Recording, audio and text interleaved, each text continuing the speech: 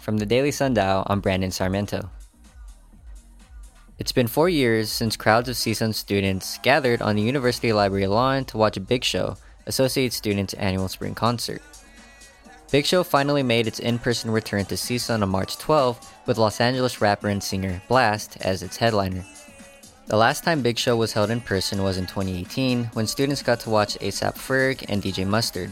In 2019, the event was cancelled due to a scheduling conflict with the headlining rapper, and the 2021 show was held online because of the pandemic.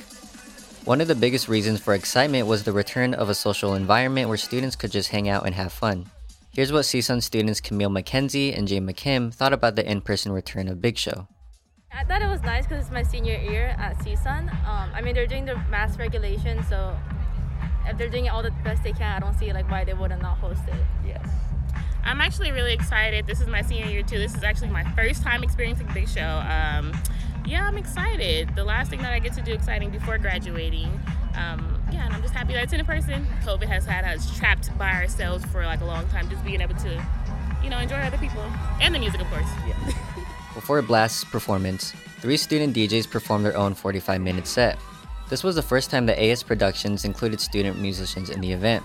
The first student DJ to perform was Christian Mojica, who goes by the stage name Mac. My name is Mac. Go by the name of Mac. My name is Chris. I just want to let you guys know, thank you guys for coming out. Thank you for supporting the DJ. Following Mac's performance was the duo of Andrew Cantu and Daniel Hurtado, also known as Cantu and Lost Visual. The 3 student DJs hyped up the crowd with their performances before Blxst's DJ Gabe C, made his entrance. CSUN students turned up with DJ Gabe C to a combination of Baby Keem and Don Tolliver until the man of the hour was brought out.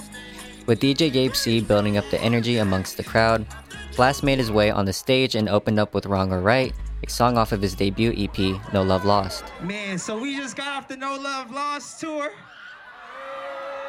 State to state, we even took it to Vancouver, even took it to London, and finally we get to bring it back home to CSUN!